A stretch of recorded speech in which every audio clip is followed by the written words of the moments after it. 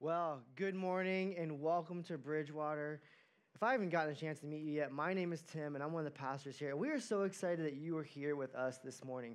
You know, obviously, Christmas is right around the corner, and so if you are thinking of a gift for one of your kids or grandkids, I would really recommend this Action Bible. My son Andrew has one of these, and it's a comic book style Bible, and he reads it all the time. And so, if you're looking for a gift, we have a ton of gifts out there aimed at your kids, and we are selling them at an incredible discount. This price on the back says $29.99. We're selling it for $10. So we're literally losing money on this. Why would we do that? Because we want to be a resource to you, to your family. And so I would grab one of these if you're at least thinking of it. If you're like me and you're like, I don't even know what to get one of these kids, what should I get? Boom, buy this. Don will take care of that for you. So that is your friendly Christmas shopping reminder. We'll give you another one next week because you're like 2 weeks away, and Amazon doesn't always deliver that quickly. All right, so when I was in elementary school, I was terrible at school. Anybody else? All right, so I bombed like all of my tests. And like a typical 10-year-old, I spent a lot of my time hanging out with my friends, skateboarding, going to the beach in Florida, eating ice cream, goofing off instead of studying. And I would do the bare minimum in school. I got all D's and one A. I got an A in gym and lunch. I'm not even sure I got an A in lunch, but that was my school. And I took those same bad habits and I brought them into junior high, and then I brought them into high school. And when I got to 10th grade, I decided that I wanted to wrestle for my high school. And I learned that in order to play sports, you needed a certain GPA. You needed a 2.0. And so I began to work really, really hard. I was finally motivated to do something. And so that first semester, I worked incredibly hard, and I got a 2.8. Now, I know for some of you, that's still not very impressive, but for a guy who's getting all D's, that was a minor miracle. But then I learned the meaning of the word cumulative. You see, cumulative, you needed a 2.0 GPA for all of 9th grade and 10th grade, all of your high school. And my grades from 9th grade were so bad that I was declared ineligible. As a 10th grader, I was devastated. I couldn't believe that I had worked so hard to turn that ship around, yet my past had come back to haunt me. All of my past actions, failures, consequences, mistakes, all of that had come back to haunt me, and I had become my own worst enemy. You see, because I was ineligible, I couldn't participate in those sports. Has anything like that ever happened to you? Has your past ever come back to haunt you? And so that's the question we're going to wrestle with. What do you do when your past haunts you? What do you do when it's your past failures or mistakes or sins or actions and those consequences come back to haunt you? I believed, hey, if I was only smarter, things would be different. If school was only easier, things would be different. If I hadn't made those mistakes, then things would be different. And so many times our past has a way of catching up to us. Maybe for you, it's a past relationship, a marriage, a divorce, a job, a habit that has kind of run amok in your life. Maybe it's a past financial decision that has come back to haunt you. It just keeps showing up and showing up and showing up. And so what do you do? How do you deal with that? What do you do with your past when it comes to haunt you? That's the question we're going to wrestle with today. And we're going to look at 5 women in the Bible who have this past that has kind of haunted them. So if you have your Bibles, go to Matthew chapter 1. Grab your Bible, open up your Bible app. If you don't have a Bible, we're going to put it on the screen behind you. We're going to go to Matthew chapter 1. This is in the New Testament. And Matthew is one of the 12 disciples of Jesus. And he is writing and he's giving his account of Jesus, his life, his ministry. And each of the gospel writers is really sharing the same story, but they're all sharing a different perspective and they all have a different audience in mind. And Matthew is he's writing to a Jewish audience. And the Jews would have been really fascinated by families and origins and genealogies and lists of people. And so that's how Matthew starts his book. Matthew chapter 1, let's start reading in verse 1. This is the genealogy of Jesus, the Messiah, the son of David, the son of Abraham. Abraham was the father of Isaac, Isaac the father of Jacob, Jacob the father of Judah and his brothers. Judah, the father of Perez and Zerah, whose mother was Tamar. Perez, the father of Hezron. Hezron, the father of Ram. Ram, the father of Amminadab. If you're looking for a cool name, ladies, for a child, Amminadab would be cool. Amminadab, the father of Nahshon. Nahshon, the father of Salmon. Salmon, the father of Boaz, whose mother was Rahab. Boaz, the father of Obed, whose mother was Ruth. Obed, the father of Jesse, and Jesse, the father of King David. David was the father of Solomon, whose mother had been Uriah's wife. Solomon, the father of Rehoboam. Rehoboam, the father of Abijah. Abijah, the father of Asa. Jump down to 15. Elihud, the father of Eleazar. Eleazar, the father of Matan. Matan, the father of Jacob. And Jacob, the father of Joseph, the husband of Mary. And Mary was the mother of Jesus, who is called the Messiah. How many of you heard that and thought, who cares? Why so many names? And why did you read all of them? Well, here's the thing. In ancient tribal cultures like Israel, tracing your family tree was vital to your identity. In Israel, in tribal communities like that, they would have seen who they were, and they would have said, hey, you are a son of somebody. You are a daughter of somebody, and your identity was all wrapped up in that. One historian writes this: for many cultures, ancient and modern, and certainly in the Jewish world of Matthew's day, this genealogy was the equivalent of a roll of drums, a fanfare of trumpets, and a town crier calling for attention. Any first century Jew would find this family tree both impressive and compelling. Like a great procession down a city street, we watch figures at the front and the ones in the middle, but all eyes are waiting for the one who comes in the position of greatest honor right at the end. See, if you're a first century Jew, you're hearing this read at maybe a house church for the first time, and you would be compelled. You would be so intrigued. You'd be sitting on the edge of your seat waiting to hear what is going on next. I know for a lot of us, we're not super geeked out by like genealogies. Now probably some of you have gone to Ancestry.com and you've tried to figure some of that out. Maybe you even come from Scotland and like you have like a castle there in your family. But for the rest of us, that's not really a big deal. But for the Jews, this was an incredible deal. It was so important to them. It was so important to who they were in their identity. I mean, on the surface, Matthew is tracing out how a peasant rabbi from, by the way, Nazareth, not Jerusalem, but some no-name town, Nazareth, has become the Messiah, how he is a royal person from a royal lineage. But underneath all of that, this is not a normal genealogy. First of all, there are 5 women listed. Come on, ladies.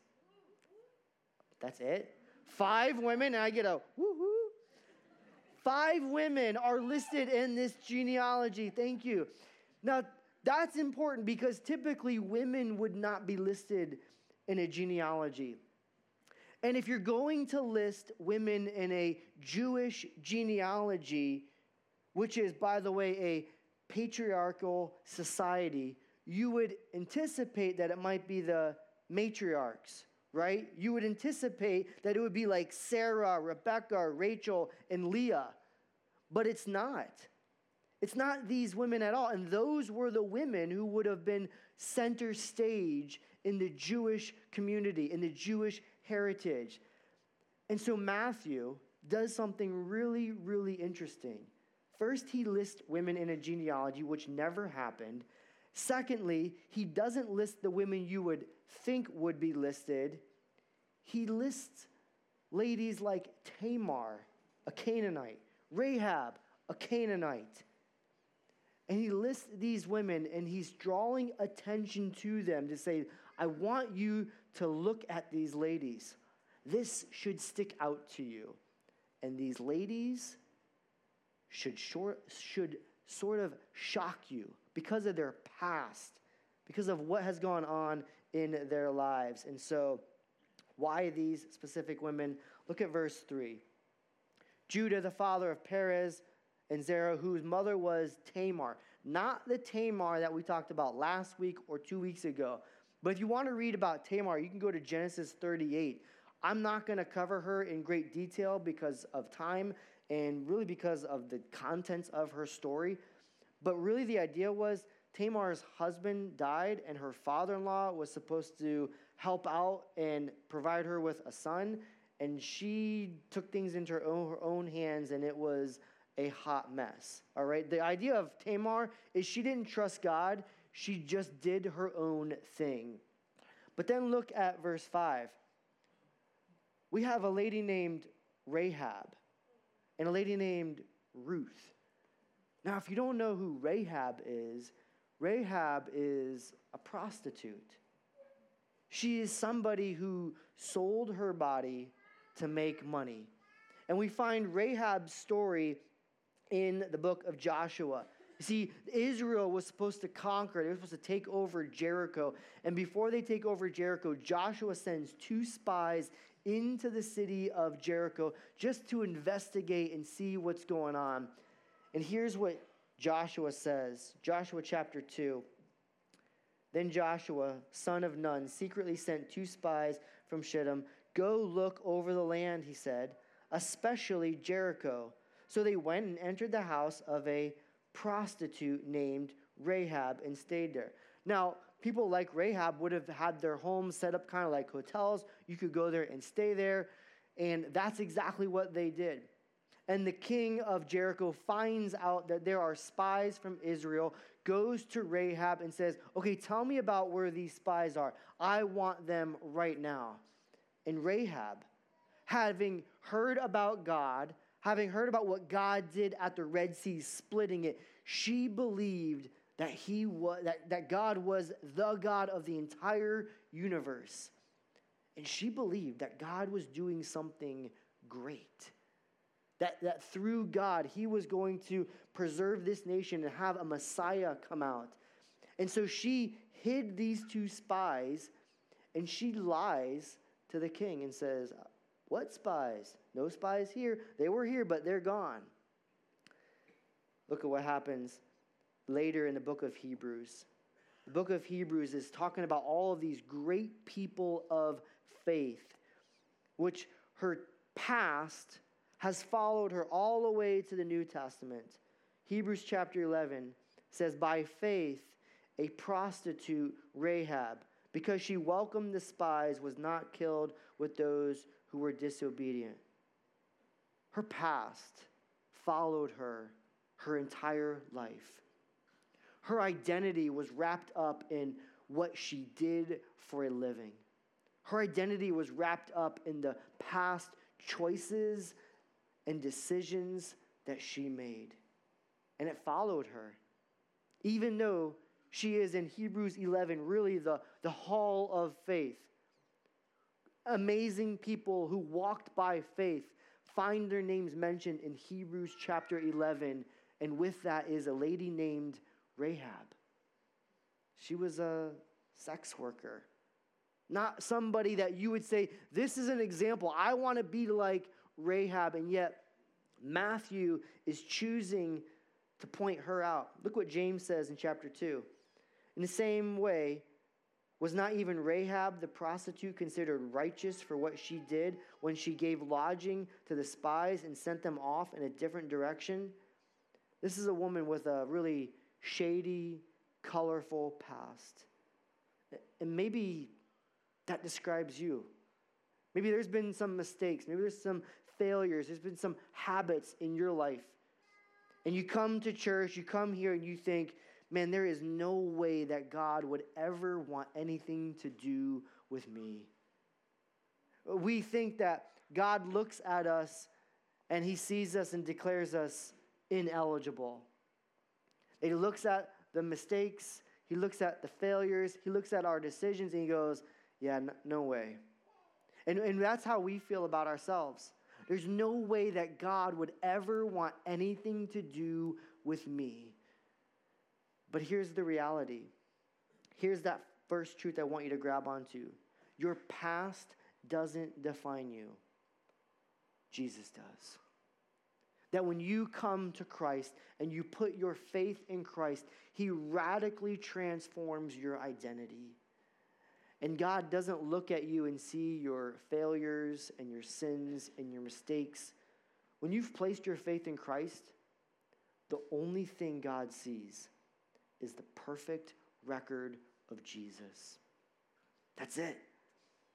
And so whether you're like Tamar and you try to take things in your own hands and you haven't trusted him for all of things that you should be, or maybe you're like Rahab and you're like, you know what, Tim, if you knew my past, if you knew my story, if you knew my baggage, you probably wouldn't say those things. But God, in his providence and his sovereignty, works through women like Rahab. Now, I'm not picking on women today, okay? Now, if we looked at that genealogy, the men are far worse than the women, okay? All I'm saying is, for some reason, Matthew is pointing out these women to make a point because his audience is Jewish.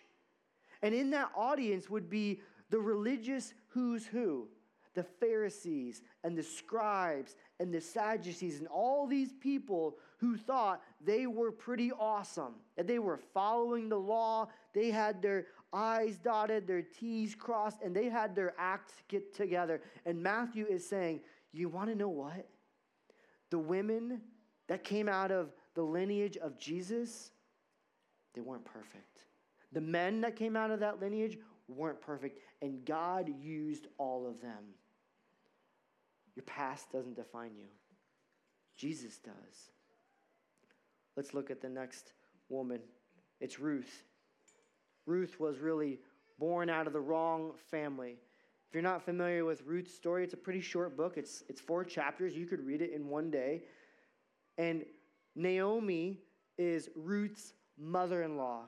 Naomi loses her husband. He passes away, and shortly after that, she loses her son, Ruth's husband. And so they've been devastated. They're grieving of these losses. And so Naomi is going to leave and go back to Israel. And Ruth has no husband.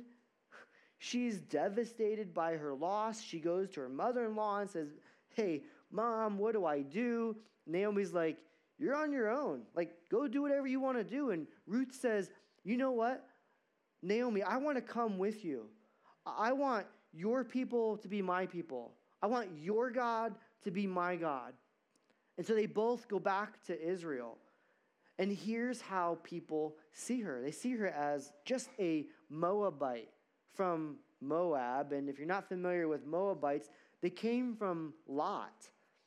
Lot had a crazy, incestuous relationship with his daughter, and out of that came the Moabites. And so the Jews would have seen the Moabites as people you just didn't talk to, you didn't hang out with. They were a disgrace. And so notice, In chapter 1, verse 22, now Naomi returned from Moab, accompanied by what?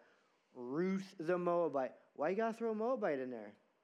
Her daughter-in-law, arriving in Bethlehem as the barley harvest was beginning. Next verse. And Ruth the Moabite said to Naomi, let me go to the fields and pick up the leftover grain for anyone whose eyes I will find favor. Naomi said to her, go ahead, my daughter. So Ruth just wants to glean. She wants to go into the fields after the workers, pick up all the leftovers, and God is using that to provide for her. But notice how she's referred to, Ruth the Moabite. Next verse. Later in chapter 2, then Ruth the Moabite said, he even said to me, stay with my workers until they finish harvesting all my grain. So she meets this guy named Boaz. Boaz has this incredible field, has all of these workers, and Boaz is from Bethlehem. But nobody refers to Boaz as Boaz the Bethlehemite. But they love to refer to Ruth as the Moabite. She came from the wrong family, the other side of the tracks. She was one of those people. I don't know if they treated her differently. I don't know if they gave her the evil eye. But I know that they keep referring to her as Ruth the Moabite. Give me the next verse. Then Boaz said, on the day you buy the land from Naomi, you also acquire Ruth the Moabite, the dead man's widow, in order to maintain the name of the dead with his property. Next verse. I have also acquired Ruth the Moabite, Mahlon's widow, as my wife, in order to maintain the name of the dead with his property, so that his name will not disappear from among his family or from his hometown. Today you are witnesses. So they keep pointing out that it's Ruth the Moabite, it's Ruth the Moabite, it's Ruth the Moabite. For a Jewish person, this would have been embarrassing, and this would have been a disgrace. That Ruth comes from the wrong family. Maybe that's you. Maybe people find out your last name or your maiden name, and they go, oh, I know who your parents are. Ha, I know you. I know your brother, or I know your sister. And all of that is now attached to you. And you're like, come on, I'm trying to get away from that. It would kind of be like being related to Osama bin Laden. You had nothing to do with it. But as soon as people find out that you're related to him, they're like, oh, okay, really? No, you can't work here. No, you can't be here. No, not a chance. And that's how they likely would have viewed her, that her reputation, they would have thought of her as being ineligible. But the second thing I want you to grab onto is that your family doesn't define you. Jesus does. That your identity isn't wrapped up in who your parents were or your grandparents were, or it's not wrapped up in maybe what you did in the past that has kind of followed you to now. That Jesus radically transforms your identity. Maybe you've got a background. It's a little shady. It's got some skeletons in the closet. Maybe it's your reputation. Maybe it's your family. But the one thing that defines you is Jesus. Let's jump into the next person mentioned. It's Bathsheba. We just talked about David and Bathsheba a couple weeks ago in 2 Samuel chapter 11. Verse 1, David is not really doing what he's supposed to be doing. David has a lot in this. But in the springtime, at a time when kings go off to war, hint, hint, David should have been out to war. David sent Joab out with the king's men and the whole Israelite army. They destroyed the Ammonites and besieged Rabbah. But David remained in Jerusalem. Verse 2. One evening, David got up from his bed and walked around on the roof of the palace. You're like, whoa, what's he doing up there?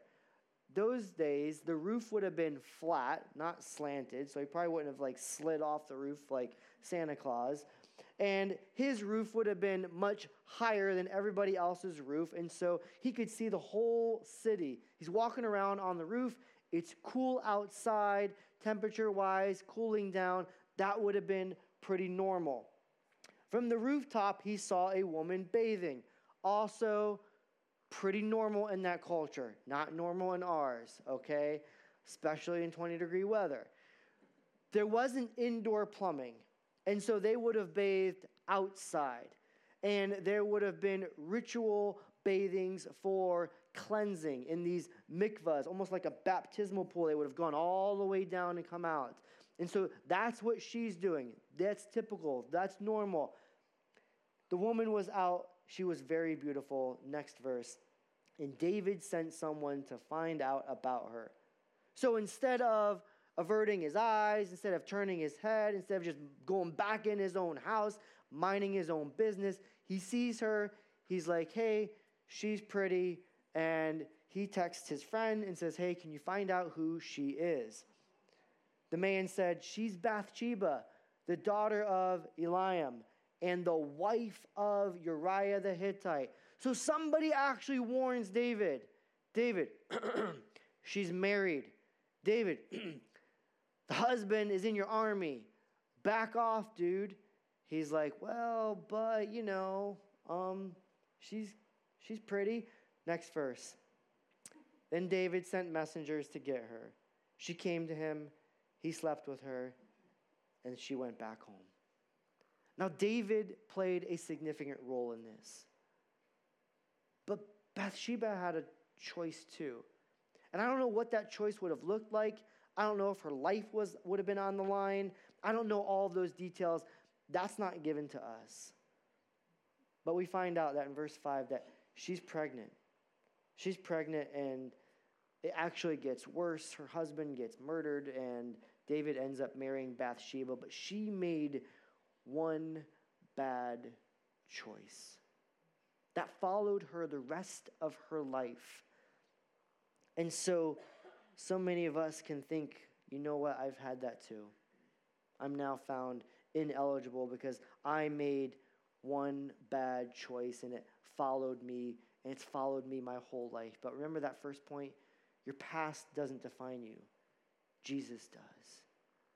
And even though you've made those mistakes, you've had failures, you've had sins, you've had those habits, and it feels like, you know what, my life has been all off the rails, you are not found ineligible.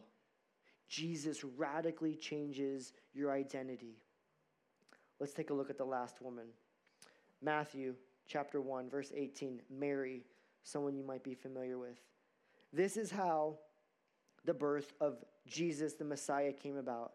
His mother Mary was pledged to be married to Joseph, but before they came together, she was found to be pregnant through the Holy Spirit. Because Joseph, her husband, was faithful to the law and yet did not want to expose her in public disgrace, he had in mind to divorce her quietly. So Mary and Joseph are engaged, they're betrothed. It was not marriage yet, but it was so serious that it was a divorce that would break them up, right? So imagine you're engaged and the love of your life goes away for a little visit, hanging out with aunts and uncles and cousins, and they come back and she's pregnant. And you're like, what? Hold on. And you know that you haven't done anything with them.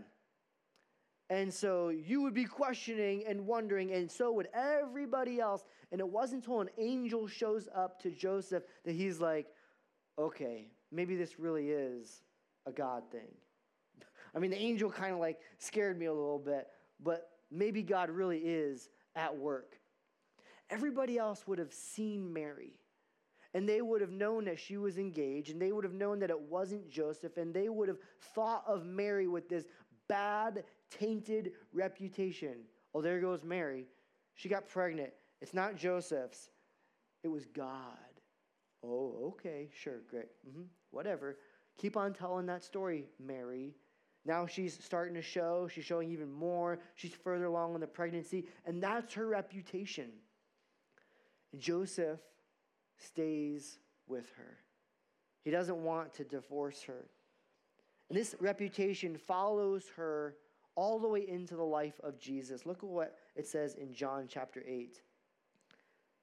The religious leaders are confronting Jesus, and they say, well, we are not illegitimate children, they protested. The only father we have is God himself. 30 years later, Mary's reputation had followed her. She had a bad reputation. But your reputation doesn't define you. Jesus does. It's not your past. It's not your family. It's not your reputation. Jesus radically transforms your identity. So Jesus shows up and he brings mercy. Here's what James chapter 2 says. Because judgment without mercy will be shown to anyone who has not been merciful. Mercy triumphs over judgment. Jesus came to bring mercy. Mercy triumphs over judgment every single time. Matthew is writing this gospel, writing to a Jewish audience, to the really religious people who thought they had it all together. And he's saying, you know what? Look at this lineage. Look at this genealogy. It's not the people you would expect. It's people with really shady past. It's Canaanite women. It's people who come from the wrong side of town. It's people who had made mistakes, who weren't married to Jewish men. And God used all of them to bring about the Messiah. And so here's the big idea. Christmas reminds us that the sins of our past can find forgiveness because of God's mercy. That no matter what is going on in your life, God can work in you and through you, and he wants to use you. And so maybe you're here today and you're like me. You have this identity amnesia. You know the Bible talks about who you are in Christ, but you forget. You're like me. You need to be reminded over and over and over and over and over again. This is who I am in Christ. If you look at the book of Ephesians, chapters 1, 2, and 3, there's probably like 25, 30 identity markers of who you are in Christ. And I just want to share a handful with you. Number one, you are chosen in Christ. And so the fact that you are chosen in Christ, that means that you are loved and you are desired by God. You're loved and desired by God. That's who you are. God looks at you and he sees that you are chosen. But the other thing that he sees is you're not just chosen, that you are holy and blameless. Holy and blameless, that means you're not defined by your past. That means when you're in Christ, you are completely forgiven. You are pleasing to God. But it also says that you're adopted, that he sees you and you are his son, you are his daughter, you have the king as your father. You have a family that you belong to. It also says that you're redeemed, that you've been purchased out of sin, out of the darkness. You have a spiritual debt that's been paid for. You are forgiven. That is your identity. And then in chapter 2 it says, you are God's handiwork. It's the idea of you are his masterpiece, like a painting that the God of the universe created and painted. He did that with you. You're his handiwork. When God looks at you, this is what he sees. That you are chosen, holy, blameless, adopted, redeemed, forgiven, and his handiwork. And so you probably sat on this card. I want you to find it because these are all of these traits that I just mentioned. I want you to carry this with you, put it in your car, put it by your computer, put it in your wallet, put it in your purse, tape it to your mirror when you're brushing your teeth, because we need to be reminded of who we are in Christ. No matter your past, no matter your family background, no matter your reputation, you are not defined by those things. You are defined by Jesus. And Jesus can use anyone and anything. Let me pray with you. God, you are incredible. I know we covered a lot of ground today, and you have that genealogy there for a reason, and it is by your grace that you used so many of these women that we would never think you would be using, but you use them. No matter their past, no matter their background, no matter their baggage, no matter their sins, their failures, their mistakes, you look at us and you don't see ineligible. You see your son, you see your daughter, or you see somebody who is far from you, but you love them and you're pursuing them and you want to have a relationship with them. You sent Jesus to die on the cross for them, for us. God, we are so thankful that you entered into this world and you pursued us. Pray all this in Christ's name. Amen. Would you stand as we close with this last song?